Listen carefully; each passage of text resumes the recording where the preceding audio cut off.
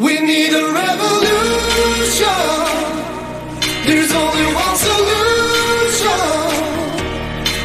I need somebody to show me love. We need a revolution. Hello, hello, and welcome to an Inform Live Radio on 1150 AM KKNW and streaming to CHD TV. I'm your host, Bernadette Pajer. So glad to be here. So glad to have been born at a time of history where revolution is happening. Peaceful, wonderful, healthful, necessary revolution, a spiritual revolution. And I know that sounds odd to say right now, when it seems like every time you turn around, something really crazy is happening that seems to be stealing our health and our freedom. But these problems have been systemic for a very long time. And the silver lining of the COVID chaos has been an awakening of the human spirit to the values and need for freedom. And here we are. We still have to deal with a lot of problems, but in dealing with those problems, we're going to create amazing solutions that generations forward will thank us for. So we're going to have a positive spirit. With me today is the co-host, Javier Figueroa. Welcome, Javier, Dr. X, as we call him. Hello, Bernadette. How are you today? Doing great. How about yourself? Good, good. Yeah, beautiful day here in Tennessee. Excellent. How are things? Are you getting any warmth yet out in Washington State? Yeah? Depends on where you are. I'm sure that over in Spokane, it's plenty warm, but over here has just been, we just had a rolling thunderstorm come over last night and it just dumped water. I love thunderstorms. We had one too, but then the sky broke open and then, the clouds parted and then it was 85 degrees and all dried out. So that's the difference, I guess. And then of course, Nathan says penny-sized hail as well. Penny-sized hail. Yes. Yeah. I love weather. I love nature. When nature gets big and loud, it helps put man back where we belong, gives us some perspective. We're not king of the universe, Yep. Right? And we need to respect and honor nature. Absolutely. So Javier, we are going to be bringing on some fantastic people from Washington State, some very bold and courageous people. They are with COVID-19 Vaccine Injured of Washington. And so I want to give them as much time as possible. So I'm going to go ahead and begin pulling them on so they can all be here with us. We've got Lindsay Burmeister. Hi, Lindsay. Hi, Bernadette. Thank you so much for having us today. Oh, thank you for being here. And then we also have Rachel and Jen. So welcome, Rachel and Jen. So we don't usually have such a big panel. So I will try to direct the conversation so everybody gets a chance. But I'll let you say hi. Hello. Hello. Okay. Thank you so much for this. So, Lindsay, let me begin with you because what you have done is so important in forming this organization. So go ahead and tell us a little bit about maybe your COVID journey and what led you to this organization that you belong to. Oh, gosh. Starting back to my COVID journey. Well, I was vaccinated on March 18, 2021. So it's been over a year now for me. And it took me about 6 months of having, these acute neurological issues, kind of suffering on my own, trying to find help or support online. It took me about 6 months before I finally connected to a group of injured individuals. They had neurological injuries due to the COVID-19 vaccine. Lindsay, sorry to interrupt, but could I ask you for a few specifics so that listeners kind of understand the health issues you were dealing with when you say neurological? Yeah, absolutely. So when I got my vaccine, I didn't really notice anything unusual about my reaction until day 7. And at day 7, my the injection site started twitching uncontrollably, and then I had numbness and tingling down my left arm. Actually, that twitching of the injection site lasted for about a month. And then I had sort of this articulated nerve pain on the underside of my left arm. I could not really feel my pinky. I didn't have any feeling in my pinky or my index finger. And I started kind of having mobility issues with that hand. So I went to my PCP. I was very concerned, obviously, because these vaccines were really new and I didn't know what was happening to me. She said, you're having a vaccine reaction. It's probably inflammation. Take some Advil, rest, and then if anything gets worse at all, give us a call. So unfortunately, then the numbness and tingling spread to my bilateral extremities. I started having shooting pains up my legs. It almost felt like fireworks were going off in my legs. I started having mobility issues. Went to the hospital in early April, and they admitted me overnight. They did an MRI of my brain and spine, and they found inflammation throughout my brain and some inflammation in my spine as well. And then from there, it's just been a cascade of, numerous autonomic and neurological issues going on with me. I have, so much pain on a daily basis. In the acute phase, I had suffered from severe fatigue, inability to sleep, tinnitus, just constant ringing in my ears. Again, numbness and tingling, tremors, twitching. My hands would be tremoring. Just multiple. Half of my hair fell out. It was just, I didn't even recognize my body anymore. Wow. And all along the way, did the doctors and nurses you were dealing with acknowledge that this was as a result of the vaccine?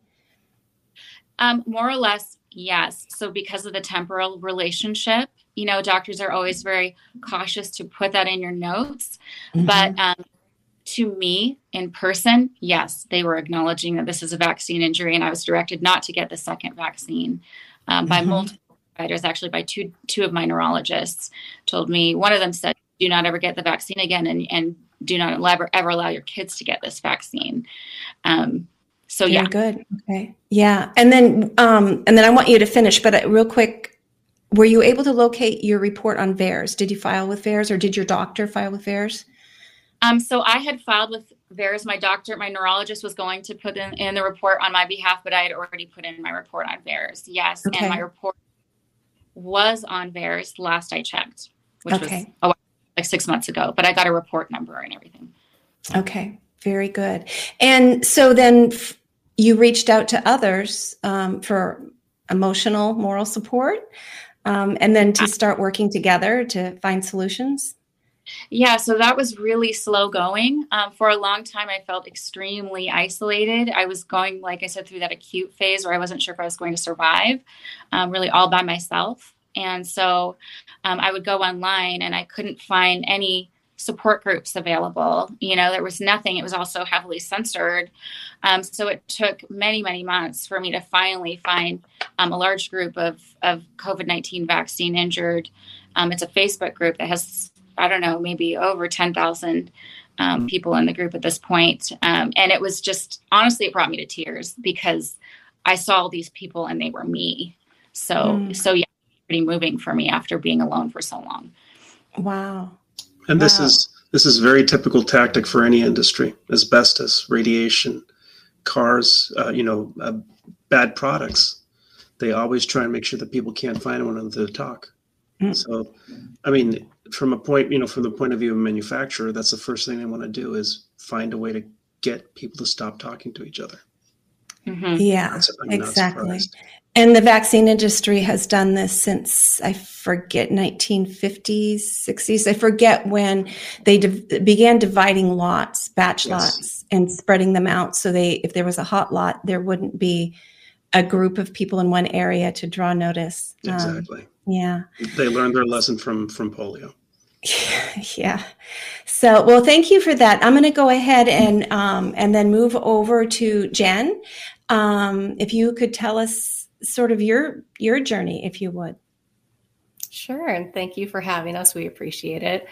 So I'm 35 years old. I've always been really, really healthy, really outdoorsy. I love fly fishing, camping, uh, doing anything in the outdoors that's active.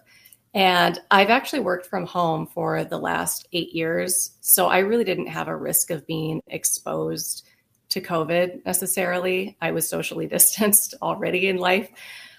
So I decided to get the vaccine just because I wanted to help end the pandemic. And I thought it was, safe for me at the time. All my family members had been vaccinated. They didn't have issues at the time. And I had actually joined a vaccine experience Facebook group so I could watch to see if there were any concerning side effects in anyone else. There were 35,000 people in this group. So I figured something would pop up if there was an issue with the vaccine. I didn't see anything like that. So I moved forward and got my first shot in March of 2021. And 2 weeks after my first shot, I actually developed appendicitis, had to go to the hospital and have emergency surgery. That wasn't fun. And I'm ashamed to say at the time, I hadn't attributed the appendicitis to the first shot.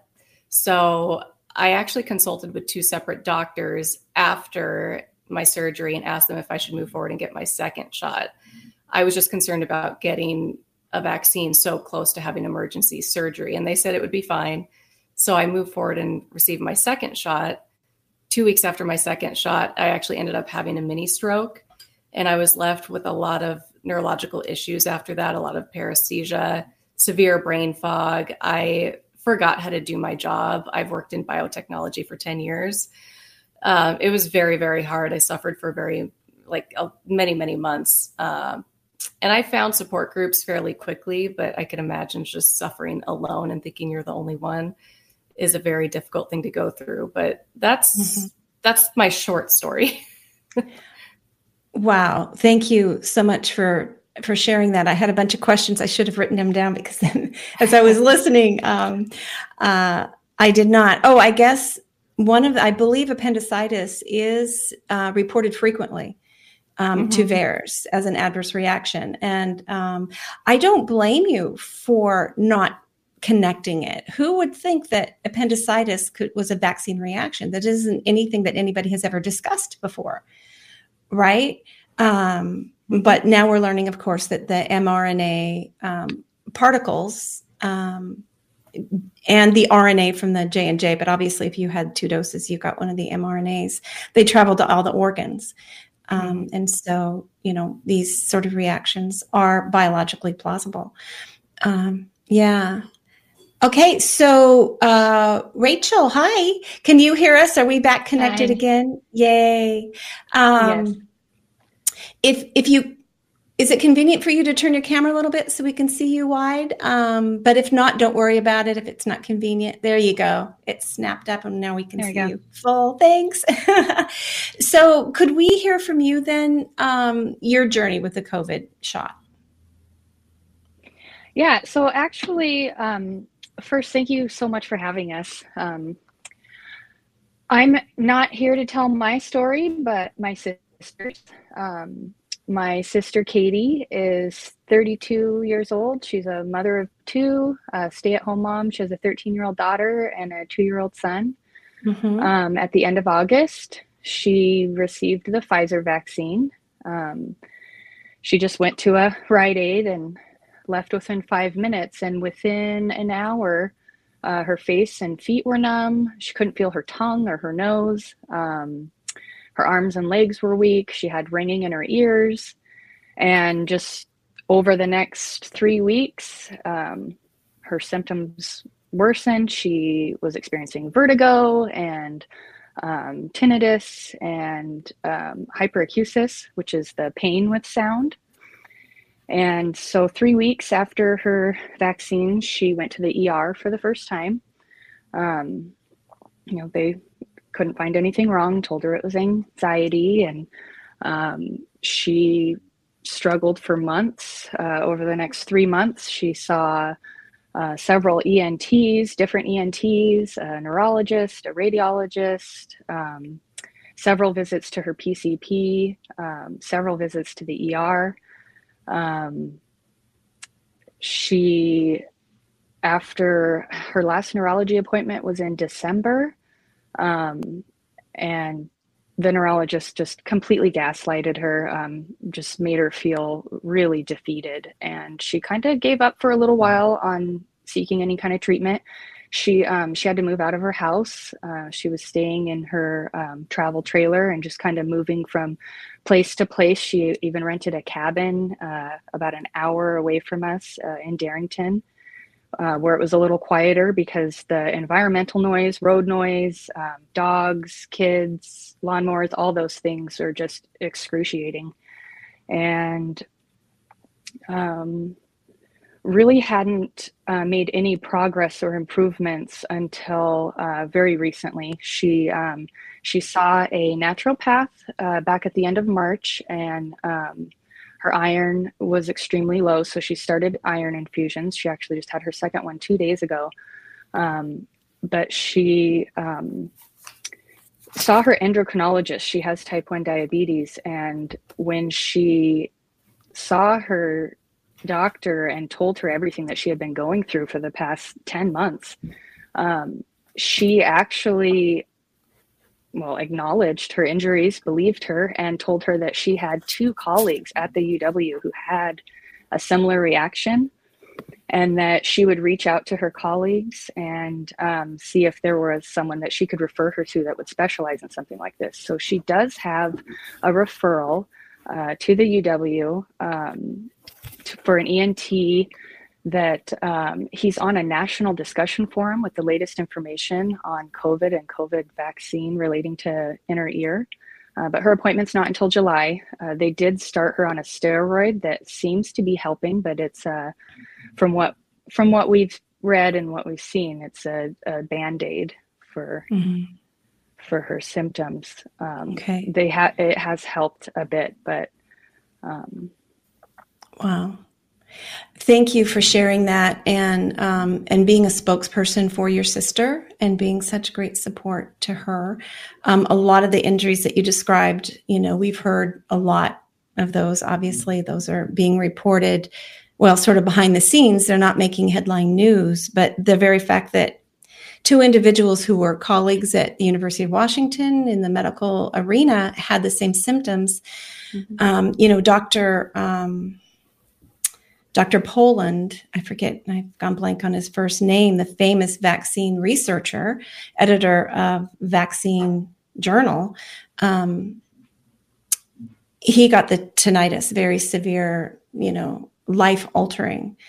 And I think he still is impacted by that. So with the individuals who really are in that whole arena suffering as well, maybe we will get some treatments, some action, some solutions. I would hope we would get withdrawal of these products from the market and people held accountable, because as the Pfizer documents are beginning to reveal, the ones that got via FOIA by a judge ordering the release, we are seeing that it was known that these injuries would occur. So I am so grateful to you guys for coming forward, for sharing your stories, being a support. And I want individuals to know, I'll go ahead and share the website here and show people where it is. Let's see, I'll do it on my tab, COVID vaccine injured. So the website is covidvaccineinjuredwa.com. Actually, they can reach going to cviwa.org. Also, it's just a little easier for your audience. cviwa.org will take them there. cviwa.org. Okay, yeah. Wonderful. cviwa.org. You guys did a great job. It's a beautiful, nice, clean-looking website that, I know it's new and you'll be populating it with more information, but people can go there and contact you, and you're beginning to take action, right? So before we Let me go back here. Before we go on and ask you more questions about this, what I would like to do is there's another member of your organization, Pam, that was actually chosen. She signed up to give public comment at a recent CDC ACIP meeting. That's the Advisory Committee on Immunization Practices. And they supposedly a lottery. I don't know how much of that is, but they did choose Pam to give public comment. And thank you, Lindsay, for supplying the clip for that. So I'm going to go ahead and share this file for people if I can get it to work. Let's see, desktop, there it is, and see, okay. Hopefully it'll play. Somebody let me know if you're not hearing it once it gets started. It should be going. Yes, I'm here. Okay, thank you. Please go ahead. Hello. I want to acknowledge to the committee that I attest that I have no financial conflicts of interest. My name is Pam Kavanaugh. I am a mother, grandmother, and I'm COVID vaccine injured. I have multiple neurological issues from Moderna vaccine I received in March of 2021. I reported over 32 symptoms, and I've seen over 26 medical providers. I reported my injury to theirs, and I have heard nothing back from them. In my search for healing, I have come across many other individuals with debilitating neurological adverse reactions to the COVID vaccine products. I am one of the founding members of the COVID Vaccine Injured of Washington State, or CVI of Washington. We are an independent, nonpartisan group of COVID vaccine injured individuals who are advocating for acknowledgement of the injured in Washington State. We have met with the offices of several members of Congress in our state and have done multiple media interviews in respected publications and medical journals such as the British Medical Journal. Due to the intentional suppression of our reactions by the CDC, FDA, and social media outlets, the injured are unable to find support and access essential medical care. There is no funding for research, and there is no recovery plan or financial support available for us because the COVID vaccine products are not eligible for the VICP program, unlike every other vaccine on the market. As of May 1st, the CICP has received 5,033 injuries or death claims from the COVID vaccine products and has yet to pay out a single cent. By contrast, Thailand's National Health Security Office reports compensating over 14,000 people around $50 million to settle COVID vaccine injury claims. Again, by contrast, the U.S. has paid out nothing. We were asked to protect others by getting this vaccine, only to find out there is no support or protection for us in return. We can't even get acknowledgement. The total vaccine injury filed for VAERS database as of May 6, 2020 was 856,340, and we know that only 1 to 10% of injuries are reported to that system. CDC, we need you to acknowledge us. Without the acknowledgement from the CDC of our injuries, proof of causation cannot be met. In many cases, doctors refuse to believe us or treat us. Without your acknowledgement of our injuries, trusting parents will continue to vaccinate their children not knowing the possibilities of the real horrible adverse side reactions that are being suppressed. Taking care of people who have been injured by the COVID vaccine is simply the right thing to do. It should not be a polarized issue. For information from our organization, or if you're a COVID vaccine injured in Washington State, please visit cviwa.org. Thank you. So proud of her. That was so well delivered. And my gosh, down to the nanosecond, she squeezed in every bit. Good for her. Not being acknowledged. And, you know, Javier and I have talked on the show about the fact that here our government spent billions, trillions, pushing out these shots, marketing the shots. Not one tiny cent was spent to try to find ways to help people they knew were going to be injured. And as the information begins to be revealed about what was known about the shots before they released, what the CDC and FDA even suspected because it was presented to them in slideshows.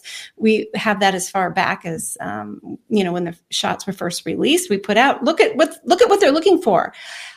But they did not pass on what they knew to look for, such as your symptoms, to ER doctors, to, clinics, to the places where, where you'd be showing up, asking questions. They were not told. The only thing that the doctors were told is to watch out for anaphylaxis and let them sit there for 15 minutes. And if they don't faint, then they're good to go home. That's all they were told. And it's just unconscionable. So yes, changes must happen. These are systemic problems that existed pre-COVID. They existed with all the other childhood vaccines because no money is being spent on helping vaccine-injured children from any vaccine. So Jen, I'm told you're the one who knows a lot about CICP, the Countermeasures Compensation Program. Are you the one? That's actually Rachel. Rachel. Okay, Rachel. Yay. Oh, good. And we could just see her whole face that we kind of slipped into cutting the top of your head off. So sorry about that. So go ahead. Could you tell us about the CICP and what you know about the Countermeasures program? Just that it's really an obscure program. Comparing it to the VICP, with the CICP, there have been 8,010 COVID countermeasure claims. Over 5,000 of those are alleging injury or death from the COVID vaccine, and there has not been a single payout. There's another 3,000 injuries or deaths just from COVID countermeasures filed with the CICP, and none of those have been paid either. But there's just a lot of shortfallings with the CICP. There's a cap on payouts. They only reimburse for medical expenses and any loss of income, whereas with the VICP, which is the vaccine injury compensation program that all the other vaccines are covered under, they pay past and future medical, custodial, rehabilitation claims. They pay for all of that care without limits, just based on the need for care, up to $250,000 for actual and projected pain and suffering. There's no pain and suffering with the CICP. It's an administrative process. So I read in a really good article that the Seattle Times posted that there are 4 employees at the CICP, and they are just really overwhelmed with the amount of cases filed since 2020. And considering that we've gotten more than 1 million reports to VAERS, and I forget what percentage of those are very serious, it's very clear that most people have no idea about the CICP and that they can file there. But like you said, it's very limited, and there's a 1-year statute of limitations. If you have a certain injury, it has to last at least 6 months. If you're hospitalized, you have to have had surgery, I believe. Anyway, the parameters are very narrow. And one of the biggest hurdles to even filing is the fact that they will not pay any legal fees to help you file. Correct. Right? And that could be cost prohibitive for most people, that they can't afford the help they need to try to present their medical case to even. And just as bad as the high burden of proof, you have to have medical and scientific evidence that the vaccine caused the injury, but without any acknowledgement of causation, you're kind of stuck. There's no countermeasure table for the COVID vaccines to follow. And there are some independent scientists doing some studies to find mechanisms of injury of the various shots. But you're right, there's no major research being done in order to be able to have that proof. It's all having to be created by people volunteering their time, stepping up, stepping away from their usual lives, and working outside the system. But whether or not that will help is. Well, and so in order to alleviate the fact that most people don't know what the CICP is, what does CICP stand for? Countermeasure Injury Compensation Program. And where could you go to the website? Do you know, or is that something that's on CVIWA? To find the CICP data, it's I believe it's hrsa.org. If you look up CICP data, it'll come right up. Okay. We can also throw that link up on our website as well. Great. Oh, very good. Yeah. I know I've got a post on Informed Choice Washington somewhere with it, but I haven't looked at it in a while, but I just now found it. So I'm going to share real quick, and so we can read off of it just a little bit. I just found it. Countermeasures. You were right. The HRSA, Countermeasures Injury Compensation Program, CICP for short. There it is. And so this goes into place when there's an emergency. So if they're pushing out an emergency product, a shot, a drug, any countermeasure in an emergency situation, the federal government grants. Let me stop sharing here. The federal government grants this immunity protection to manufacturers, distributors, people who administer these products, deliver these products. And with COVID, of course, the shots are covered by this emergency declaration and the PrEP Act and the Emergency Preparedness Act. But so are masks. If you get pneumonia from your mask, nobody's to blame. The manufacturer, not the person who told you had to wear it, all of that stuff. And remdesivir and Javier, do you know the other two drugs that are emergency authorized as a countermeasure? I don't remember. Yeah. And of course, the reason why ivermectin is being shunned by hospitals is because it's not under the PrEP Act. And so it doesn't give them money. It's not under their PrEP shield. So they created this compensation fund years ago. It's barely been used. Claims have been filed for flu shots, I believe, in the past. But, they work very hard not to pay out. The VICP, too, even though the Vaccine Injury Protection Program, which is for all vaccines recommended by the CDC for children, and thanks to the 21st Century Cures Act a few years ago, pregnant women and their unborn children, the shot recommended to them, you can't sue the manufacturer, can't sue the doctor. Everybody is covered. And it's interesting that pregnant women and their unborn children are covered, even though the FDA has not licensed a single vaccine for use in pregnancy for protection of the infant. It's being marketed to pregnant women off-label by the CDC. That's just a little aside. Okay. So you guys realize, so are you behind supporting trying to move COVID-19 shots over to the VICP, which is slightly better? Is that your hope? Absolutely. Yeah, that's one of the things that we're advocating for. Yeah, I mean it's not ideal, but it's certainly much better than the CICP program. So we don't have any legislation drafted at this point. If there's any attorneys out there that want to reach out to us that have experience in that, we would love to work with you.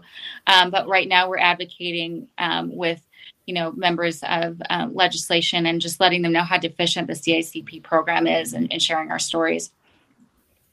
Awareness is the first step. Getting people to know that there is a problem. And the sooner they stop pushing these shots, the sooner we can kind of put an end stop to the harm. Because otherwise, you're just going to keep adding people who need to be compensated for their injuries and helped. So let's just stop the nonsense. I had a real quick question. So currently, what's the estimate or the current count that you have of people visiting your site? Posting that they're vaccine injured.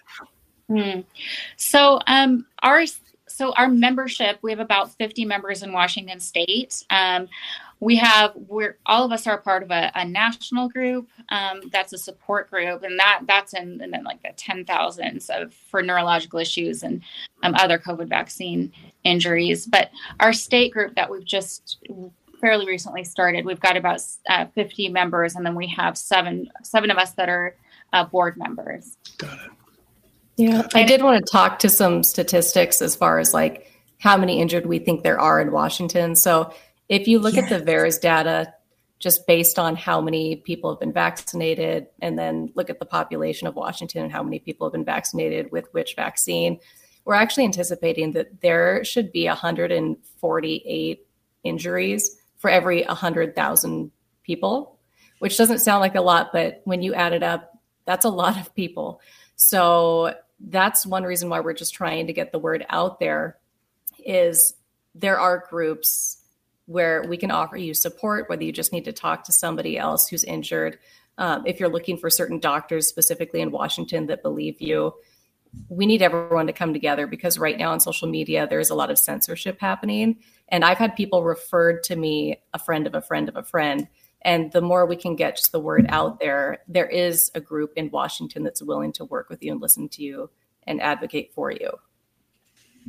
Thank you. That is so important. And I also wanted to share with you guys, I'll pop on over to Informed Choice Washington's website. We do have a tab called Recovery.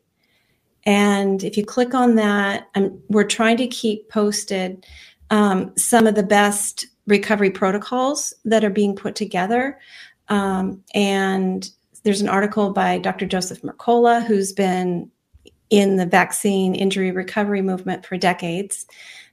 Information from COVIDCon and Beyond, the conference, and there's some videos you can go watch about that. That's Dr. Henry Ely. He's in Oregon. He's such a gifted healer. And when he was on the show recently, he was talking about the order of healing treatments is important, because at first you have to sort of stabilize the body to be receptive and able to handle some recovery protocols. So he's finding out that order is important. And then there's a great spike protein detox that is a great article there from the World Council for Health. And then I also encourage people to go to the FLCCC, the Frontline Critical Care Alliance, Dr. Paul Merrick, Dr. Pierre Corey, flccc.net. They have moved really actively into the vaccine injury recovery. This is their key focus now, is recovering individuals, and I'm just so applaud them. And just as with their COVID treatment protocols, they're not coming up with something and saying, okay, this is it. They're continuing to evolve it. Just as COVID is complicated and every patient is different, COVID recovery is different, or the COVID shot recovery. The journey may be different. One medication, one treatment, one protocol might help one person, but it won't help the next. And they understand that medicine needs to be individualized. So I encourage people to go to flccc.net and look for their recovery protocols that they're working on, and join them too. So how are we doing on time? Javier, what questions do you have for Gal? And just, it's again, always with the grassroots where it begins, and people finding one another and fighting together. And the lower estimate, I mean, you provided an estimate of about 145 injuries per 100,000 patients. I think that's an underestimate, a substantial underestimate. So, you know, probably in Washington State, there's well over 2,000 or 5,000 people living with injuries that may or may not know that we're injured by that vaccine. And that's the problem. That's the major problem. And so as part of your mission that you're now pushing forward with, have you garnered support from the medical community? Are there some doctors that are willing to come forth and say, we believe you, we think that there's enough evidence to highlight this problem? Jen, do you want to speak to that? Yeah, I can speak to that. So obviously I got injured very early on. We all did. We're all very close as far as when we got injured. I've noticed a shift over the last year and a half, where initially the doctors I went to, they were undereducated about this. they didn't believe me. They said the vaccine couldn't do this to me, of course. And one frustrating thing is after my trip to the ER, where it took me months and months, by the way, to get diagnosed that I had a mini stroke. I came back, I got second and third opinions. I went to 8 different doctors and got a lot of testing done. And I came back with labs that proved that I had mini stroke, and they put it on my record a year later.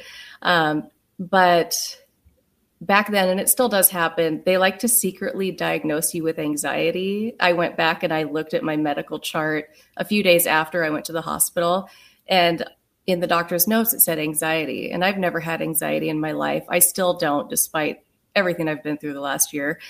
But I also have a mission to educate these doctors and not just leave them in the dust. So I've been going back with studies that have been, published for many years, or even new studies. I understand the medical community, they don't have the time to do a bunch of research in their off hours, what off hours they do get. So there have been some doctors that are very receptive.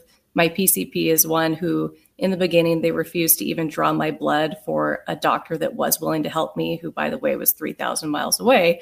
And now they actually believe me. They reach out to me asking for more studies that I find. So I do have a mission to go back, and I always want to leave something better than what I found it, because anyone who comes after me who's vaccine injured, I need them to have a better experience than me. It's a very slow process, and it takes a lot of effort and a lot of reading scientific journals. But I do have some hope, because some doctors have come around, and the ones that aren't coming around, I just fire them. Good for you. Oh, I love that. I love that. You are both tough and tender. You've got grace in your heart, but you're not taking any stuff off of anybody. I appreciate that. Yeah, I love that. Very good. Yeah. Oh, sorry. Go ahead, Javier. I just wanted to, the fact that you're all fighting either for your own recovery and also for the recovery of others. In terms of the community, I remember very early on that the conversation was why, or at least the pressure point was, do this for others. And there was a huge wall when you said no, or I've been injured. And have you noticed a softening, or at least a willingness by the community to actually say, well, maybe you guys are onto something? Because it was very, it's sounding strikingly similar to the Lyme disease outbreak and fibromyalgia. Mm-hmm. And I don't know if that's what your experience has been. I think from my personal experience, there are some people that were resistant to my story that I've noticed are starting to come around. Some people I know that are starting to have personal experiences themselves, getting their boosters and things, have come to me now. And so I think most people that I know in their hearts believe me and believe what happened, and they don't think I'm making this up. There'd be no reason for me to do that. I have no agenda. But I think there were people that disagreed with me speaking out because they felt that would, make people hesitant to get the vaccine. So that's, I think, where most people disagreed with. Mm-hmm. Yeah, you telling people it's a dangerous product would make them hesitant. Hello, isn't that what we want? To me, hesitancy is doing your medical due diligence.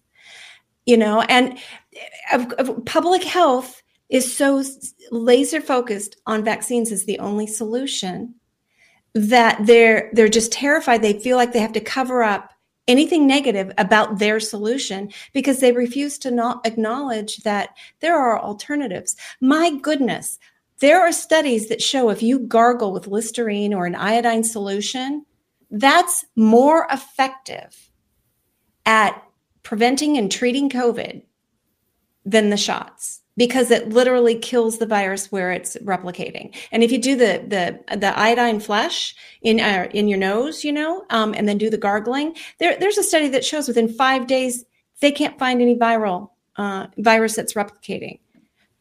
They refuse to acknowledge that. But this was systemic. This was prior to COVID. The scene was set.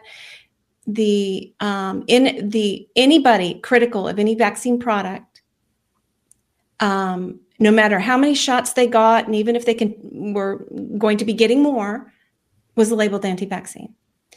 Because in order to sustain faith in the program, you could not talk about injury. And when you then bring on products that are not vaccines, that are gene therapy, call them vaccines, but it already falls into this systemic way of marketing the product. And again, if the FDA and CDC, well, first of all, if they had acknowledged that they knew what they knew about these products in advance, they never would have authorized them. You never would have gotten them.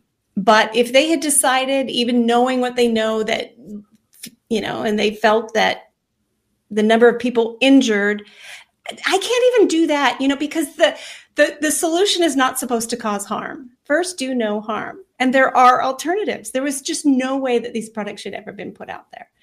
I'm sorry. I try to justify, get in their head, but it's really hard. Yeah. Okay. So go ahead. Yeah. I was just going to say, when, there's obviously a lot of bullying that goes on online. If someone posts that they're looking for help or looking for others like them, or has anyone else experienced this after getting your shot, we get attacked from both sides. We get attacked from the people that said, well, you deserve this. You trusted the government. You're now genetically modified, sort of thing. And then you get the other people that say, stop spreading misinformation. You're killing people with your story. And really there's no winning. And I'm personally documenting all of these with screenshots just so we can put them up on the website and people can see the horrible things that are said to us just for looking for help or trying to share our story. But where I like to come in the middle is just, I don't care what you decide. If you want to get the vaccine, that's great. You need to make your own risk versus benefit analysis. If you decide not to, that's great as well. Our goal is to make sure there is a safety net in place should something go wrong.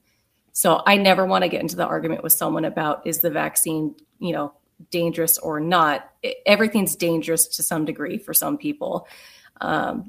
It's their decision what they want to do. I just want people to be protected and be helped, when something does go wrong. Yeah. Oh, we're really lacking. Do you guys feel like, let's go through each of you one at a time. So Lindsay, did you, in hindsight, were you given fully informed consent? Oh, I mean, the CDC and FDA still refuse to admit that these neurological issues due to the Moderna and the Pfizer products exist. So no, that would not be informed consent because I was not informed of those, that was a potential. Mm-hmm. Yeah. What did you know about the shot before you got it? So to be honest with you, I was not vaccine hesitant. I was hearing about the efficacy rate at the time they said 95%. And so I heard that and thought, gosh, I've never had an adverse reaction to any vaccine. And if enough of us get this, again, this was at the time what they were saying, maybe we can end this, So I signed up and got it. Now in retrospect, in hindsight, I'm like, can't believe I have 3 kids. I can't believe I didn't do more research, but that's where my head was at the time. And honestly, I'm flabbergasted that this happened to me, and it did. And unfortunately I kind of learned the hard way that you probably should do your research and, but that was my story. And those kinds of issues are suppressed. So I didn't know, and I didn't know where to go to get that information. So. Right. Yeah, exactly. No. And you're not alone, and all you can do is learn your lessons. And I just so admire you for sharing with others to help them, to help everybody moving forward. And then Rachel, what were you told and what did you know about the shot before you got it? So I actually did not get vaccinated. Oh, your sister. Oh, you did not. Okay. But for Katie, I did ask her if she signed any kind of paperwork when she got her shot. She told me that it was just a form saying that she was doing receiving the shot willingly, her choice. but that was all she could recall that was on the paperwork. She waited at Rite Aid, like I said, for 5 minutes after her shot, and then got up and left. She really didn't do any kind of research on her own. She, heard safe and effective, and she has type 1 diabetes, and she was worried that if she got COVID, she wouldn't be able to fight it, and thought that the vaccine was the best choice for her.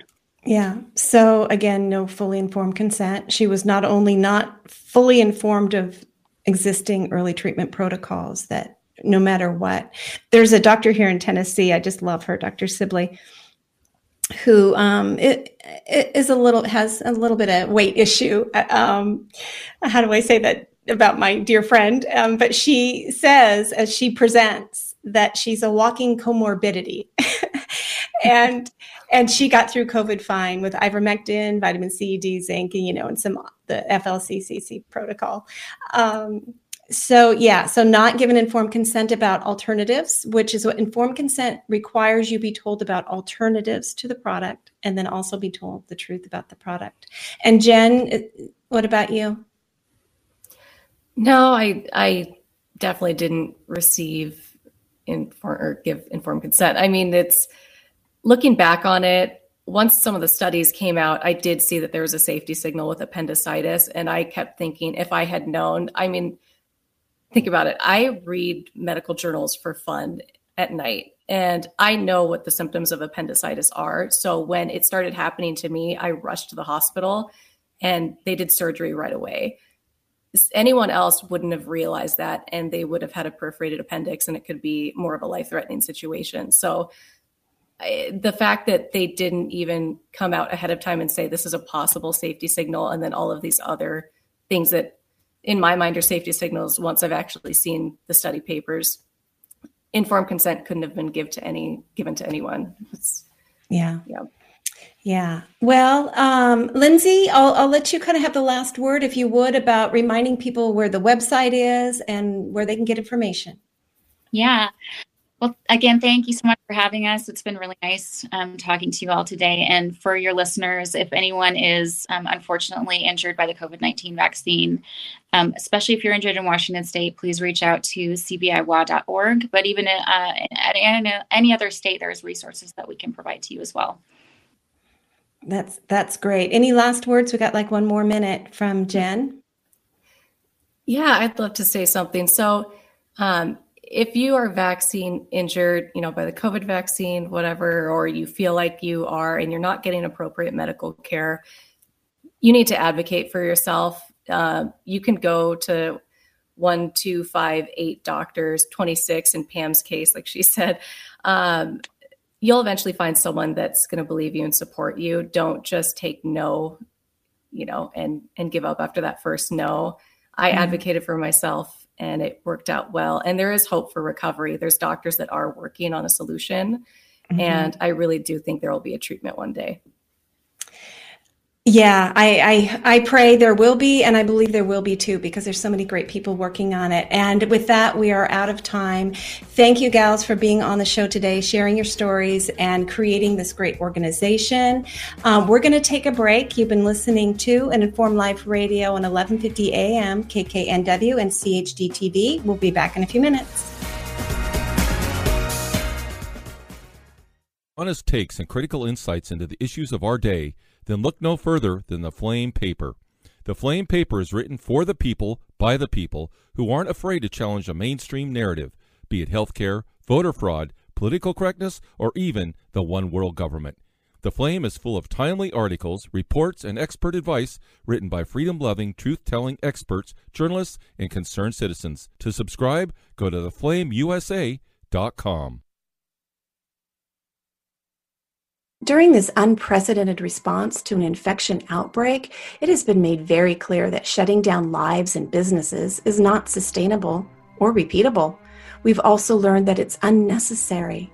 Treatments exist and always exist.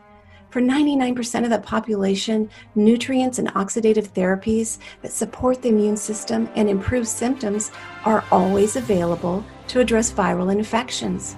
For the less than 1% who need more, inexpensive, unpatentable drugs can be added to the nutrient therapies to improve outcomes.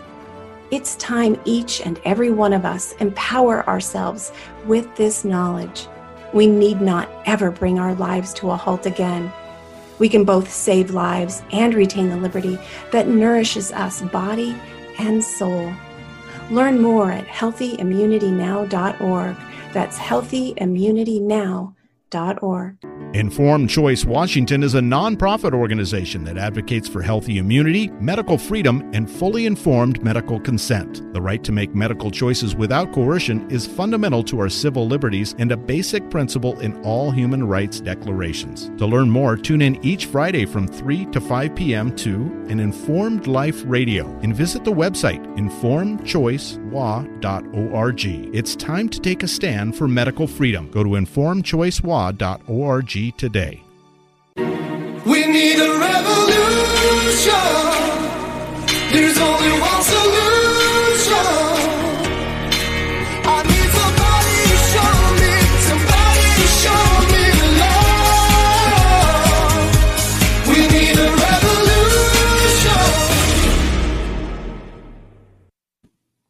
Welcome back to An Informed Life Radio on 1150 AM KKNW. I'm your host, Bernadette Pajer, and with me is Dr. X, Javier Figueroa. Hello, Dr. X. He's there somewhere. In the second hour, we're supposed to be showing a pre-taped interview with the wonderful Kimberly Overton from Nurse Freedom Network. But unfortunately, the video it did not record properly, so I can't get it to air for you today. I so apologize for that, but I'm going to do my best to convey to you some of the really important information that that Kimberly was going to be bringing you today. So we've got some great information coming, a great event coming up. It's going to be here. I'm going to pull it up. So I'm stuttering here. I apologize. There we go. There are two great events coming up in Tennessee. So if you're within driving distance, I hope you will consider coming to these, or if you feel like flying on out there, June 11th and 12th. Or if you can't make it, if you would consider giving a donation. So Nurse Freedom Network was founded by Kimberly Overton, a nurse who, amidst all of this COVID, realized that she could not ethically continue in her job because she was being asked to censor herself and not give full information to prospective people about the shots who were thinking of getting it. And rather than continuing on and living a lie and doing what she didn't believe in, she quit and she stepped back from that. But she formed the Nurse Freedom Network as a place where nurses can get together and try to regain what nursing is all about and try to regain how to be good nurses in order to protect patients and protect patient rights. So coming up on June 11th and 12th, there are two events. The first event on June 11th is from 6 to 9 p.m. And as of yesterday, there were only 20 tickets left to this. It's a fundraising dinner with Dr. Peter McCullough as a keynote speaker. So it's going to be a fantastic event. And it's been a long time. We had Dr. Peter McCullough on this show, but it's been a very long time. He is so outspoken and so brave, talking to so many legislators, speaking at the round tables with Senator Ron Johnson, just doing really good work, risking his career, in order to tell the truth and to try to save lives. So that is June 11th. And also on June 12th, the next day in Franklin, Tennessee, The first one is in Brentwood. These are all around the Nashville area. Is going to be a great big rally, Restoring Patient Rights and Truth in Medicine. And there's a fantastic lineup of speakers. Dr. Peter McCullough will be there. The awesome Dr. Paul Merrick. He is such a kind, dear man. Robert Scott Bell, Charlene and Ty Bollinger, Chris Gillespie, Kimberly Overton, who I was just talking about, AJ DePriest. And AJ is that gal that we had on a couple of times, and she was been on the high wire. She's the one who did the deep dive on the federal money going to schools that had strings attached that made them have to follow CHD guidelines with masking and shot requirements, and also did a deep dive on hospitals, on the federal money that is incentivizing doing certain protocols over others. That is leading to great harm to patients. And she's also done a deep dive. I hope to have her on again very soon, looking at some of the rules and that were lifted, some patient Bill of Rights type rules that were lifted by the federal government during COVID, that left people in the hospital not being fed, not being changed, not given water for long lengths of time. Anyway, so she's going to be speaking. We've got Scott Shera, whose daughter was killed in the hospital. I had him on a couple of weeks ago. Ernest Ramirez, whose precious son was killed by a first shot of COVID vaccine, or first COVID shot.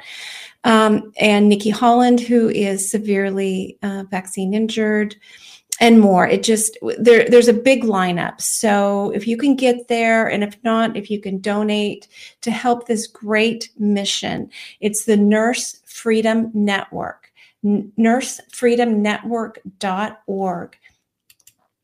So what is happening in this revolution, this health revolution, are organizations like Nurse Freedom Network, like COVID vaccine injured of Washington, the FLCCC, Global COVID Summit.org group of people.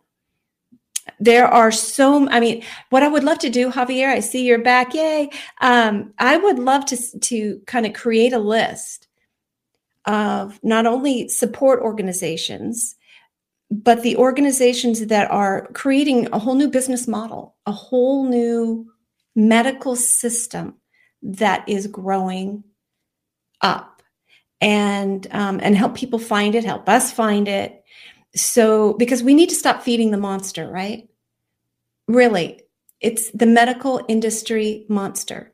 And if we don't give them their money, if we don't give them their business, we're their cash machines. Then they either have to reform their ways and start really putting patients first and profit second, or they're just going to go out of business. So we need to stay healthy to make all of that happen. So, exactly. Yeah. So Kimberly, if you're listening, I apologize that I don't know what happened to the recording, but I unfortunately was not able to do a replay on it. But I'm very excited. I'm going to be there helping out. There's going to be a Children's Health Defense booth, and I'll be at the booth. Happy to talk to people and give materials. And it's going to be a great event. It's always so important to get together. And every time we get together, more people, we're bigger, stronger, more information spreads. We get more bolstered, and we find new ways to help people and new ways to take action to prevent this ever happening again, right? That's so important. A couple of things, Javier, I wanted to show you, and I want to get your reaction to, okay? Because you are a PhD in neurobiology, right? So you know something about health and life and death and patterns and statistics and looking at things and what they may mean. So there's a particular, let's see if I can find it here. Not there. There we go. I recently discovered this page, and I want to hover on, and we will describe it to our radio listeners when I get to the particular graph, all of the graph that I'm looking at. I'm at usafacts.org, looking at the State of the Union population page, usafacts.org. So it's a graph that goes from 1985, a little before 1985, all the way over to 2020. And it's got a dark blue line that's all kind of squiggly that goes between 2 million and 3 million up and down, but going kind of straight across, but with some ups and downs. And, but then in about 2000 and what's that look like there? 10 or so, it began to drop. Then there was a little uptick where it went up again in 2015. And then in about 2016 or so, let's see, it's active here. I can say 16. Yes. Yeah. 16, it begins to plummet, this line. And then underneath of it is a green line, and underneath that is a blue line. And I'll explain what this is. So this is about the annual growth rate in the United States of America. So since our founding, the rate of population grew up and up and up until about the 1960s, and then we began a steady decline. But it was sort of a steady, more natural decline that would be from people choosing to have smaller families and, other things, kind of life factors, cultural factors, accounting for the reduced population, and probably some environmental factors as well, with toxins entering the environment. But this plummet, and what we began to see in the 1980 or 2015-16, what the heck? What is and why is nobody going, like, kind of freaking out? This is news to me, but again, it's very stark. You go from a high of about 2.3 million population change to a catastrophically low 392,000 population change. Yeah. And it's usually, and this is all in decline, not an increase. So the rate of change has just been plummet. It's a sheer plummet. And so now the green line represents natural births in the United States of America. Correct. So they're telling us in 2021 in the United States of America, there were only 148,000 babies born. Correct. Wait. No, I'm saying that wrong. Not 148. I'm getting it wrong now. This is the rate of change. So that's why I want you to help me. Sorry, you're seeing 148,043 in 2021, but that's, like you said, population growth by component, and this looks to be immigration. Population grew by 392,665. Yeah. So this is actually showing the change in population, but it still indicates that this has been a decline in the rate of growth. Yeah. So the rate of growth increased by 148,000, but we had been used to a rate of growth of 1,600,000. Exactly.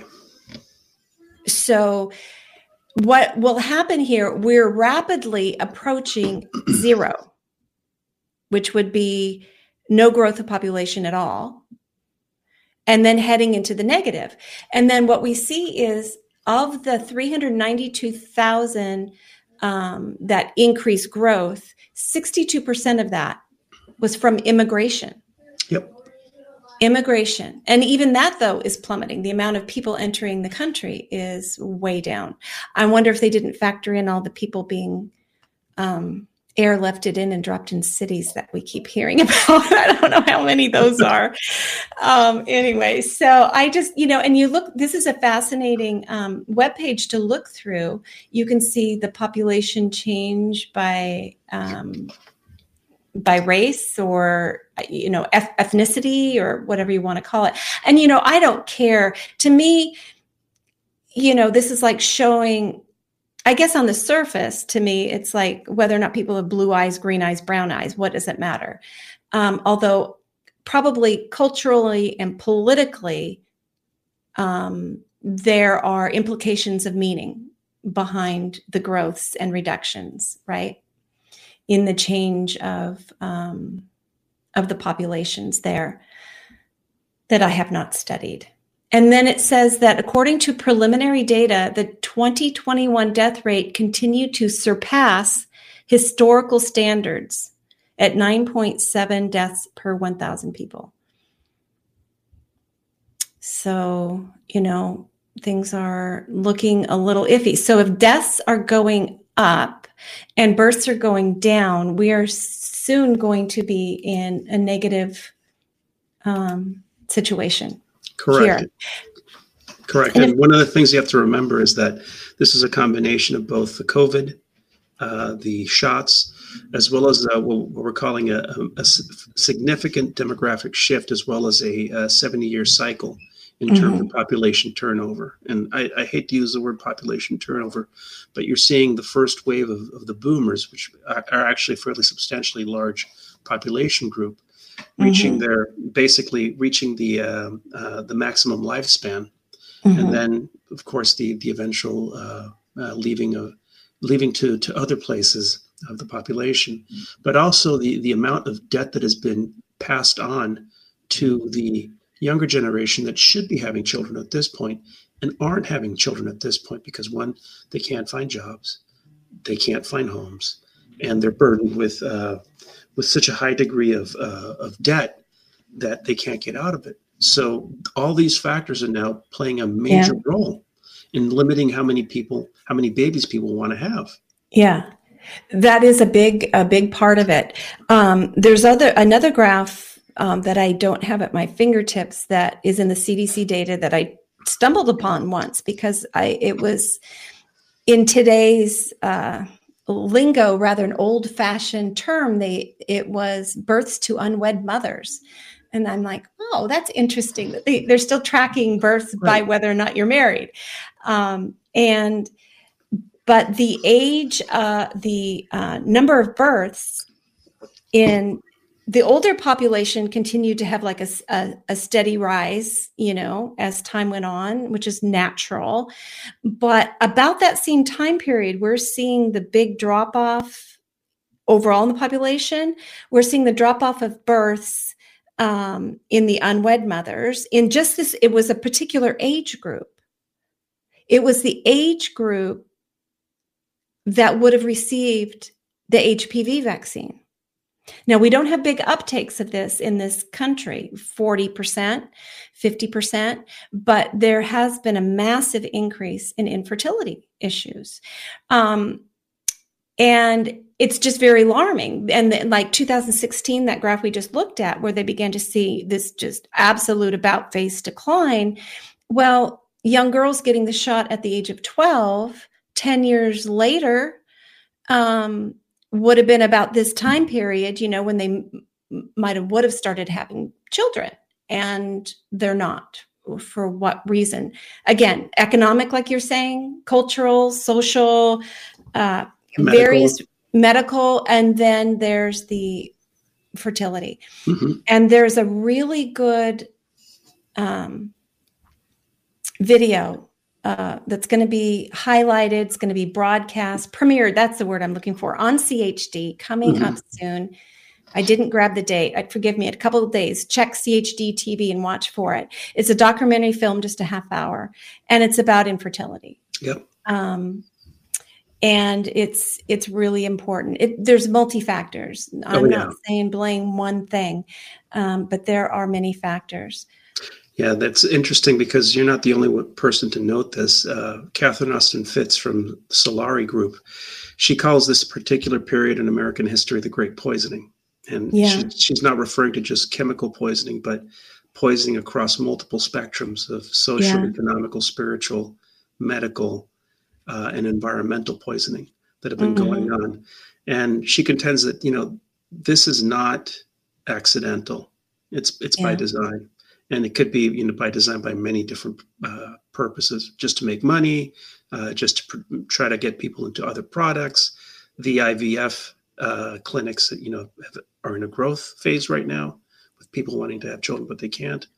So it's becoming multifaceted, to say the least.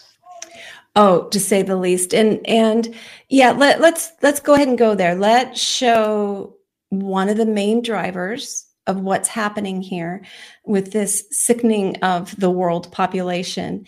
And let's see, where do I have that right? Here it is. So Fierce Pharma comes out regularly with top sales products. Fierce Pharma I recommend everybody subscribe to fiercepharma.com. It's an insider's magazine. You're going to get the full scoop on the drug industry. And it's really interesting to hear their presentation, how they talk about things, because your health or your illness is big business, massive, the biggest business on the planet. So number one in 2021, the biggest sales product was Pfizer and BioNTech's COVID shot, Comirnaty, although the sales didn't happen under Comirnaty name, right? The sales happened under the EUA one, which is all that's still available in the US, but 36.8 billion. They top it. It can be really interesting. I encourage people to go find this particular article and then read the write-up, and you get that insiders and little scoop about what might happen. It's crazy. And then number two, Humira by AbbVie. Sales in 2021 of 20.7. Now, this is for autoimmune diseases, rheumatoid arthritis, Crohn's disease, psoriasis. This is huge money, autoimmune disorders. And of course, environmental exposures, including vaccination, can lead to these autoimmune disorders. We live in a very polluted planet there. And then the next, number three, Spikevax by Moderna. So they made, is it not sharing? Let's see. Oh, you aren't being able to see it. Let's see. Nathan, thank you. Awesome, Nathan, thank you. So there's Spikevax by Moderna, 17.7 billion. Just that name. But, at least they named it for what it was. It's a Spikevax. And Spike is it's a pathogen. It's manufactured in a lab. It's a biological weapon. Okay, there we go. Bernadette said it. Okay, next is Keytruda, however you pronounce that, by Merck. Yeah. Merck and Company, 17.2 billion in 1 year. These are 1 year sales, people. And this is for cancer. Cancer is big business. If you think that the cancer industry wants to cure cancer, just look at the numbers of these best-selling products. And this is just the tip of the iceberg of the money to be made in cancer. Eliquis, 16.7 billion. Okay, we've got atrial fibrillation, deep vein thrombosis, and pulmonary embolism. Do you think a lot of more people buying this? Oh, yes. Because of the number one bestseller and the number two bestseller? Yep. Yeah, me too. We've got Revlimid by Bristol Myers Squibb, 12.8 billion. That's for cancers. We've got Imbruvica from AbbVie, Johnson & Johnson, 9.8 billion. More cancer drugs. We've got Stelara, Johnson & Johnson, for autoimmune diseases like Crohn's disease, ulcerative colitis. That's 9.1 billion. Eylea from Regeneron, 8.9 billion. Macular degeneration, diabetic retinopathy, edema. I believe those are autoimmune disorders. Do you know? So that was for macular degeneration, and they're still trying to understand where or why. What causes it? What causes this? But there are other treatments, and it's been, how can I put it? It's been one of the most difficult to treat eye disorders out there. Okay. And it's still not that good. Okay. Yeah. Then we've got Biktarvy, Gilead Sciences. This is for HIV. Everybody please read The Real Anthony Fauci by Robert F. Kennedy Jr. To learn about HIV and the power and money behind that. Here, I'll go a little more quickly. We don't want to spend a lot of time on this, but Opdivo by Bristol Myers, $8.5 billion, more cancer drugs. Xarelto, atrial fibrillation, deep vein thrombosis, $7.5 billion. Regeneron, for Regen, this is monoclonal antibody for COVID-19. They had $7.5 billion in sales. Trulicity, diabetes, cardiovascular. Anyway, we just keep going. I'll go down to what number is remdesivir is. Oh, look at Gardasil. Yeah, they always claim, we don't make any money on the pediatric vaccine, but it's the top 20 in the world for 2021. They made $5.7 billion. And they're projecting even much higher. They're moving, I believe, into China now, the China market. So they'll be doing good there. Let's see. Remdesivir might have been at the there it is, number 19. It's called Veklury is their name for it, but that's the remdesivir that's killing patients in the hospital. They had sales of $5.6 billion in 2021. And last on the list was a breast cancer drug by Pfizer, $5.4 billion. So that sort of money, just 20 products, all that money on 20 products, and they're either shots injected to prevent disease or drugs to treat cancer or autoimmune disorders. And you think of all the doctors and the scientists and the nurses and the hospitals and the clinics and the testing. This is a huge, huge industry.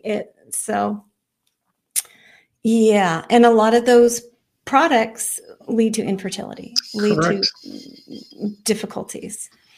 Yeah. And one of the things I've mentioned before on this show is there are studies that show that hyperimmunization to the tetanus vaccine can lead to antiphospholipid syndrome, which is it's an autoimmune blood clotting disorder.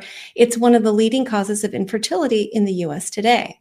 But it's not well known that the tetanus vaccine has this association. There's been very few, and of course, there's no money in looking at doing this, but because it's always given with the pertussis vaccine, it's in the Tdap and the DTaP that's given to children. And because the pertussis part of that shot has failed so utterly, they're now giving children 6 doses by the 6th grade, by the time they're 12 years old. That means 6 doses of tetanus.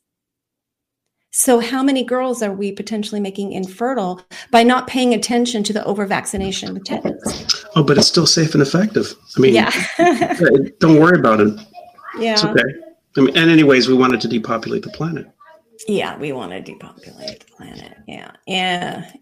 But okay, we're gonna go on over to some good news. So I want to talk to you a little bit about. Do you know who David Martin is?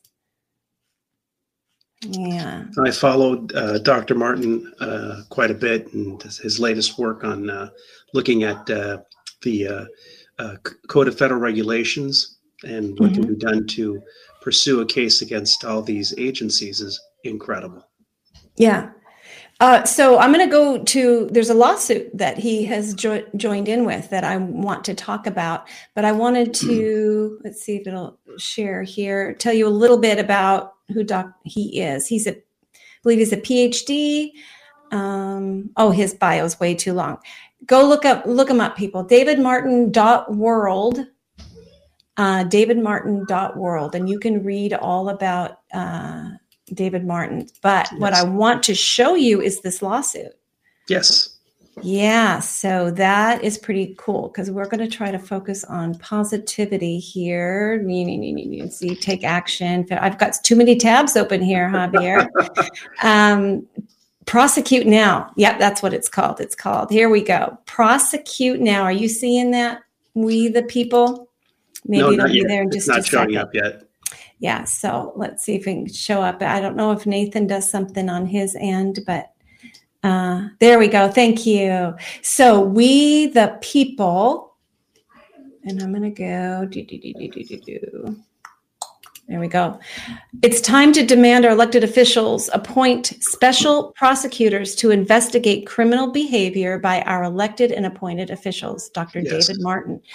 So this awesome group is associated with Leslie Manookian.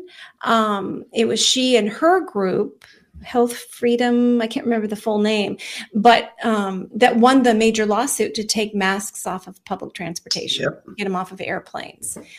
And there's a really good, interesting, just 11-minute video that he has. I'm not going to play it for us today. It's really powerful. It's all truth, but I'm not sure about sharing it on the radio just yet, because Javier, how things have gone. If you say things too early, you get deplatformed. Right. But if you wait long enough, everything catches up. But you do have to have people wade in to see, is it time, who test the waters, as it were, to see, is it time. We're getting, I think, really close. And, maybe in future weeks, I'll be playing that little video, but he pulls no punches and he just says what's really happening. Go ahead. Do you mind if I give a little talk on this? Is a little section that Dr. Martin discussing the law under 21 Code of Federal Regulations, section 50.23 and 24, exception from general requirements. It is illegal to make anybody participate in an experimental program using coercion. And Dr. Martin basically says that is, in fact, how we actually embrace in U.S. law the Nuremberg Code. So that's important. So coercion is illegal, and we need to call it coercion. We don't want to call it leverage. We don't want to call it pressure. We want to call it the legal act that it is. It's coercion. And that becomes important because under U.S. Code, section 2331 and subsection 802, inside of the definition of domestic terrorism is any time a U.S. citizen or government in the U.S. is forced to do something that it would not otherwise do. That's not only coercion, but it is domestic terrorism. Wow. Now, this conversation and every other conversation, I encourage people to, in fact, take those two laws, and when they are met with somebody telling them that they're supposed to get the shot, actually ask the person and record this. Use your phone, use a recording device, and ask if they are, in fact, violating 21 Code of Federal Regulations, section 50.23 and 0.24, and ask them, are you interested in doing a civil violation of the law? And I can go on and on and on, but basically he's using the law to say, call it what it is, coercion. This is not, and that's why they, and this is another part of the conversation we had earlier today, that's why they had people sign saying, I take this out of, take this willingly. Yeah. Because that way, again, did you get read? Did you have informed consent? No, but I took it willingly. That's all they need. That's all they need. And yet even then I wonder if in a court of law, you could say, my boss told me I had to get it.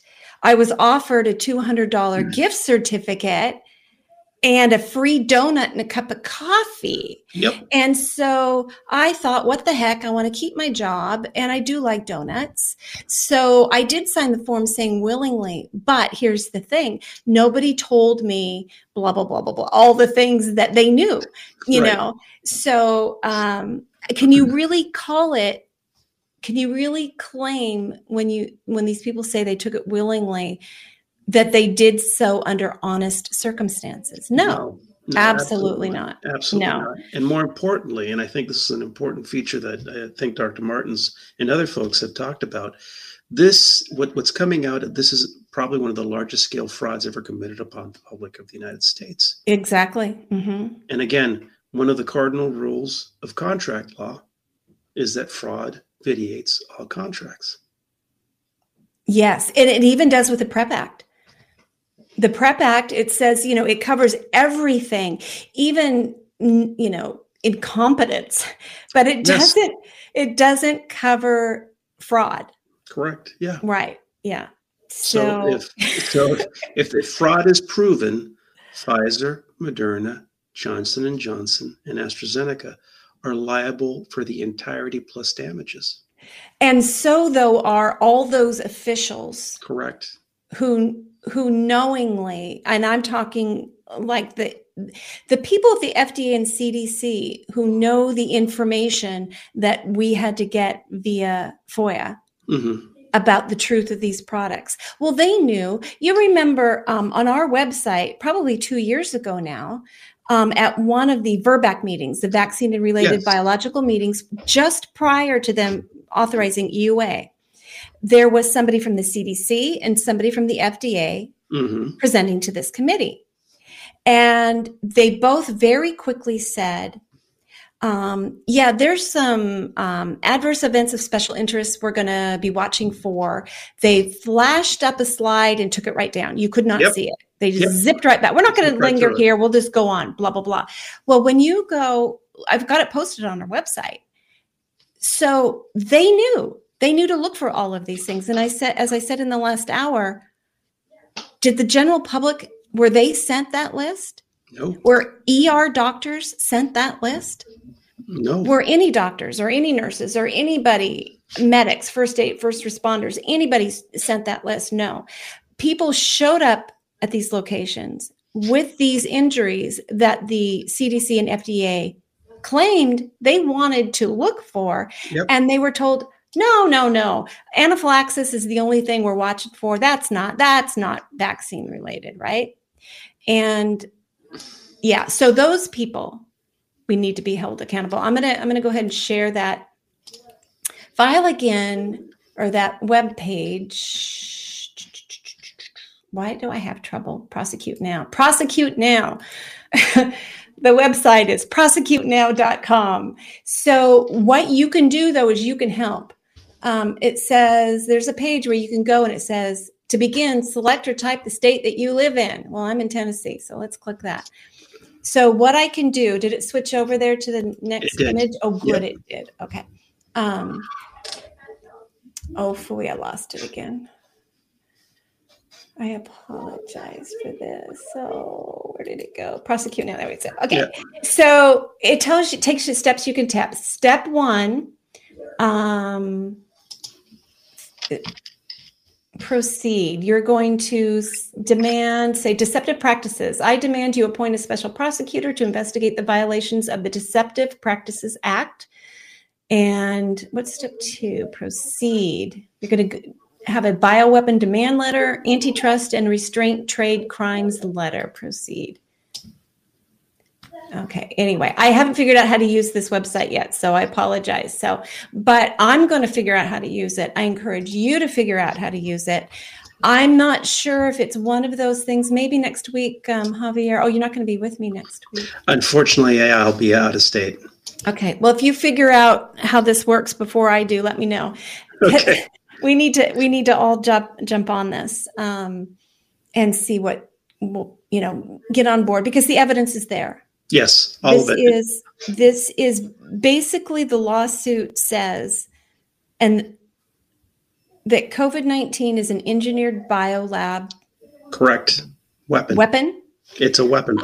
It was a weapon. It circulated. It harmed people. There was collusion to suppress origins, collusion to suppress early treatments, good treatments, collusion to get those highly profitable, the top 20 things that I just listed, and yes. 5 of them, I believe, were specifically COVID related, to let those people, start raking in the dough, and then all the people making masks and PCR tests. I mean, the money, collusion all the way around, and to lie to the public about these products. And so it's time to put an end to this, and then totally reform public health, so this absolutely never happens again. The trust is gone. There is no trust. There is no trust in public health at this point. There is no trust. And it's sad, because there are some aspects of public health that they do well, or they did do well. I think in many aspects, public health does well with ensuring we have safe drinking water. Yes. If they would just stop the fluoride already, right? Yeah. Well, and again, and let's. I know that a lot of people be like, fluoride, it's safe. It's not. It's a neurotoxin. It's a known neurotoxin. You shouldn't use it in drinking water. There's other methods, but one, it's cheap and subsidized, and it's a great way to get rid of mining and chemical waste. Yeah. Give it to people. Give it to people. Yeah, like they do now, putting human waste sludge on farms. Right. Yeah. So it's a great way to get rid of a bad product that you otherwise would have to pay a lot of money to try to clean up. You know, and there's other things, but it feels like now, I mean, you know, anytime you enter a realm where there's money to be made, like with pharmaceuticals, it's nonsense. We need to get our government and public health completely out of the vaccine and any pharmaceutical industry. It should be between you and your doctor. That's it. Get the government out of there as far as public health. But then they try to be parent to all. Every aspect of health, they're wanting to spend a lot of money to tell you how to eat, how to drink, how to do everything. Really, is that what our government is for? It's just, and then they want to control you through it. It just, yeah. No, it's flipped on its head. The government is there to protect your rights and uphold those rights. It's not there to cater to the needs of every single constituent group. And that's unfortunately what's become now. Yeah. Yeah. Was there anything in the news recently, Javier, that you wanted to discuss today that's been out? Oh, so much. But at the same time, it's, there's been a shift in the narrative to where they're not looking so much at COVID, and now they're trying to push this monkeypox spread. And one of the things that I just need to let people know is that monkeypox, or any sort of vaccinia or pox virus, orthopox viruses, or any of those viruses, they're transmitted by touch. So these are not transmissible through, aerosols or fomites or anything like that. It's actual touch. So it's not a rapidly spreading disease. It has, it's not associated with a high degree of mortality or even morbidity, except that, you do show pock marks, and it's controllable if you wash your hands and just, practice common sense. Yeah. This is not the next great plague, and they're trying to push it as it is. And COVID was not the next great plague because our medical system was basically co-opted to not treat people as they would have normally treated people. It was a plague of intentional, I guess, inept, because inept care of a disease and of a, biological weapon released upon us. Because I remember some of those heart-wrenching videos of ER doctors, ICU doctors in New York who went on YouTube and said, the vents aren't working. Right. It's like they've got mountain sickness here. This is the wrong approach. And they were pleading. Yes. Yeah. To don't do this approach. We've got to try other things. And then it was spring of 2020 that FLCC all got, those great doctors got together, and immediately it's like, okay, what are we going to do? We know how to treat this symptom, and this symptom. Let's begin treating the symptoms. Let's treat what we're seeing, not what we think we should be seeing. Let's treat what's there and what it reacts to. And of course that got censored. So really we had an epidemic of, iatrogenic injury, as it were. Iatrogenic means by medical practice, harmed by medicine. Correct. Yeah. And anyway, on my soapbox. And then I was really alarmed, Javier. There's been so many really huge campaigns with huge numbers of people participating, telling the FDA, do not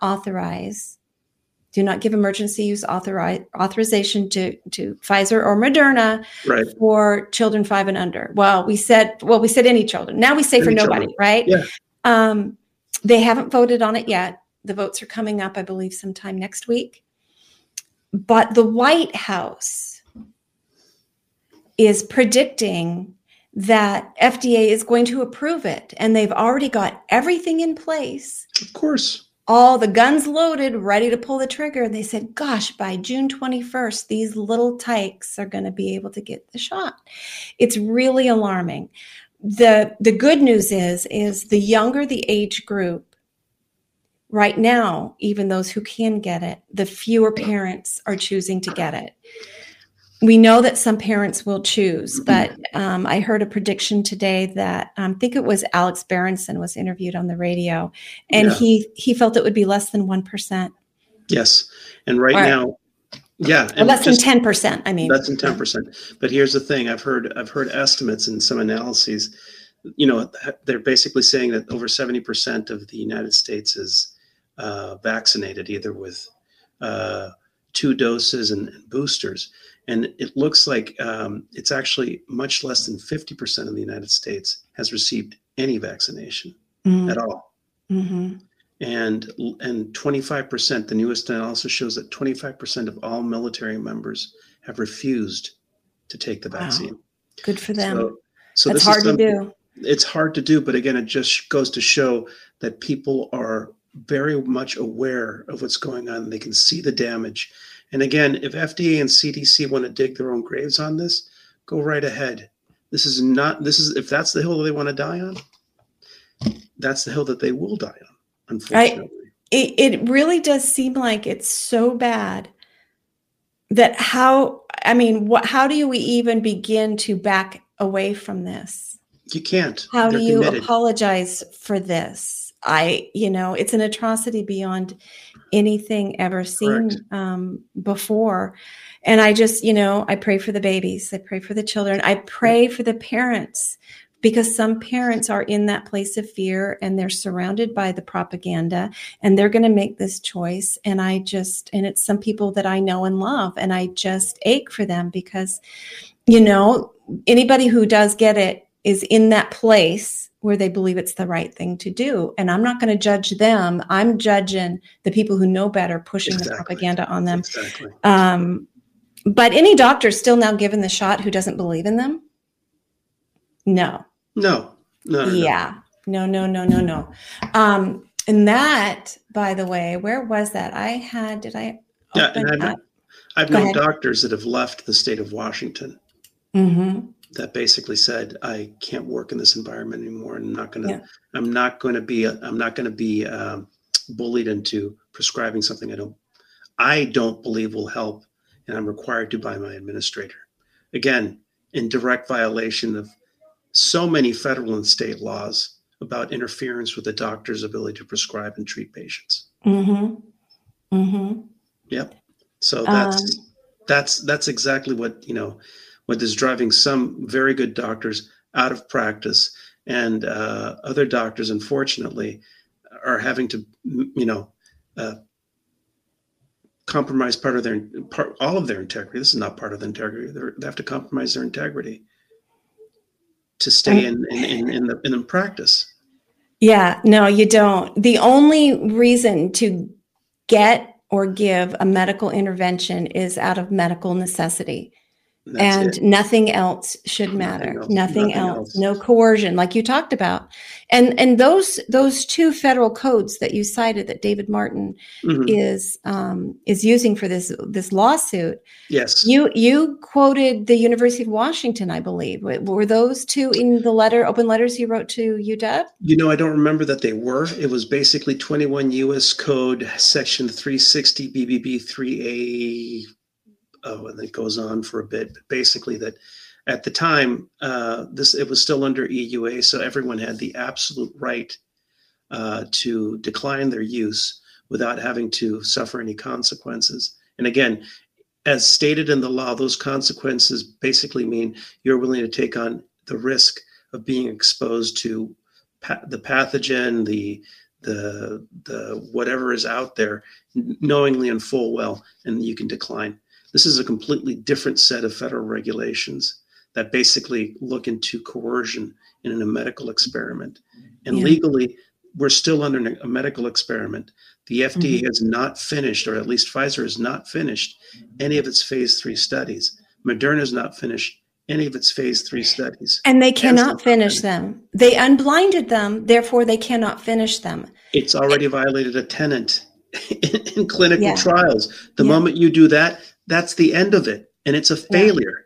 Yeah. And then also coming sometime this month, sometime in June, the FDA is going to consider authorizing future COVID shots with 0 clinical trials. So just like influenza. Just flu like shot. the flu each year. Because they supposedly going to develop it so rapidly and it's going to be needed right now. And because the parent shot is so safe and effective.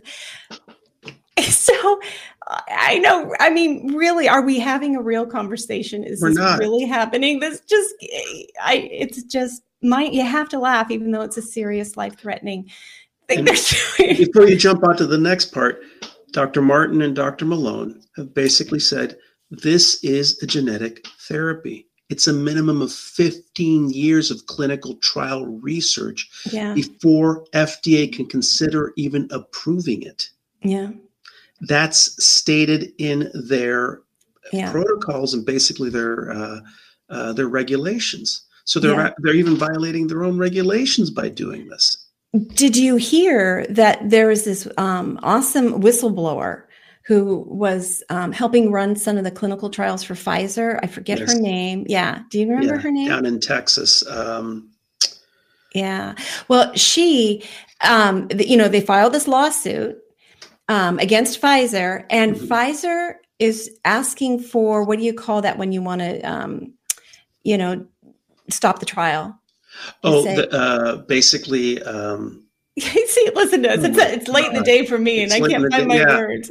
But not a mistrial, but anyway, just have it pulled. Like their reasoning is that they were manufacturing these under a whole different set of rules that didn't require them to follow standard practices. Doesn't matter. That's what they're claiming. They're claiming that we were under a contract that said that actually, and it was like a prototype contract. Right. A prototype. You don't give a prototype to every citizen of the United States, the world. Hello. No. And they said, so even if you're right about what you're saying we did, it doesn't matter because we didn't have to follow any of those safety practices. So where does safe and effective come from? Yeah, it's I not don't a know. legal Yeah. term at that point. This is amazing that they actually even admitted that in a court document. I know it's the lamest excuse I ever heard. Yeah. So it. Oh my God. That is mind blowing that they actually even stated that we didn't follow even we did this because it was a prototype and we're going to give it to millions of people. Yeah. Whatever. Yeah. Here, go drive the prototype. Yeah. That always works. Yeah. Anyway. And then another thing that was in the news. Oh, it looks like we've only got a couple more, 2 more minutes. 2 more minutes. Yeah. There was a sting operation done, I believe in Spain. Do you hear about that? Where I don't know if it was a government agency, something, but they had a sting operation that found this group selling fake vaccine passports. Yes. And they were selling them to high profile individuals, sports players, different people who, in order to continue to do their high profile job, needed to show they had the jab. And even the head of a big pharmaceutical company paid $200,000 for this fake ID. So that just shows you, if people are willing to pay that much money to avoid the shot, people who know or in the know, I wonder how many fake passports there are out there. I wonder how many of these shots actually did not go into arms, but went into the sink or went somewhere else. More than people realize, more than people want to admit. And again, the fact of the matter is that even those vaccine cards, I don't even know how legal they actually are. Oh, none of this is legal. Well, thank you. And thank you for, that's a good point. None of this is legal in the least. And it's bypassed every single fail-safe that we've established for a minimum set of requirements. Yeah. And they've just been blown completely out. Blown completely out. I agree. Yeah. But let's leave our listeners and viewers on a happy note, Javier. Dr. X, All right, let's do this. Let's do this. I believe in the human spirit. Yes. I believe good is stronger than evil. Absolutely. Right? And I believe if we just breathe deeply, connect with the earth, walk barefoot out in the grass. Yes. Listen to your inner self. Yes. Reconnect with your spiritual self. Yes.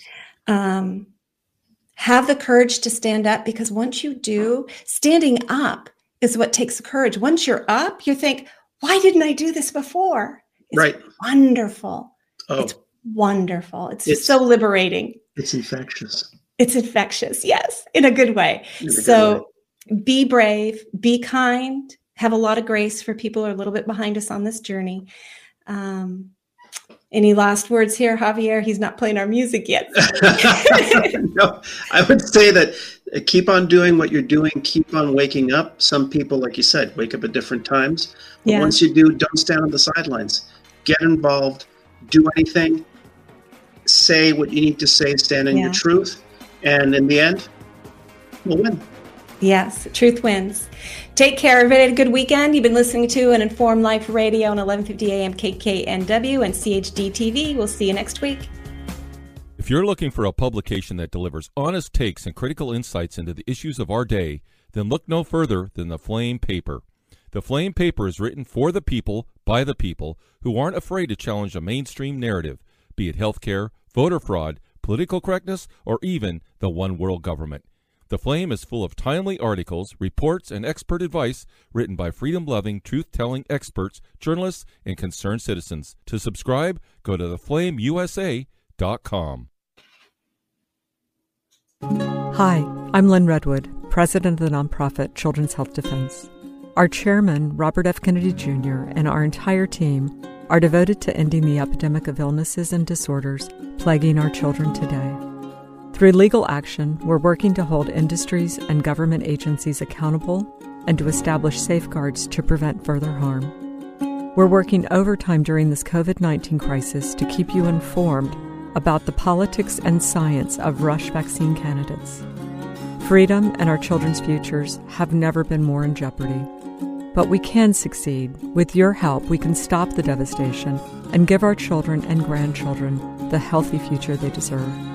To learn more about what we're doing and how you can help, visit childrenshealthdefense.org and sign up for our free news. Please visit childrenshealthdefense.org today. Are you suffering from a sinking feeling that the COVID-19 pandemic is being blown out of proportion and that nothing in the news is making any sense? If so, then there is a fact-based, science-driven news show designed just for you. My name is Del Bigtree, and I am the host of The High Wire, the world's most trusted news source in digital media when it comes to accurate, science-based reporting on the COVID-19 pandemic. From COVID-19 vaccine development to mask mandates, school shutdowns to job layoffs, The High Wire goes beyond providing you with the most accurate, evidence-based investigations. We send you links to the sources for all of our reporting so that you can further your own investigation and come to your own informed conclusions. High above the agenda-driven circus of mainstream media, we do not run. We do not hide from the truth. Instead, we walk the high wire. If you care about truth, then join us on Instagram, Twitter, Roku, and our website, thehighwire.com.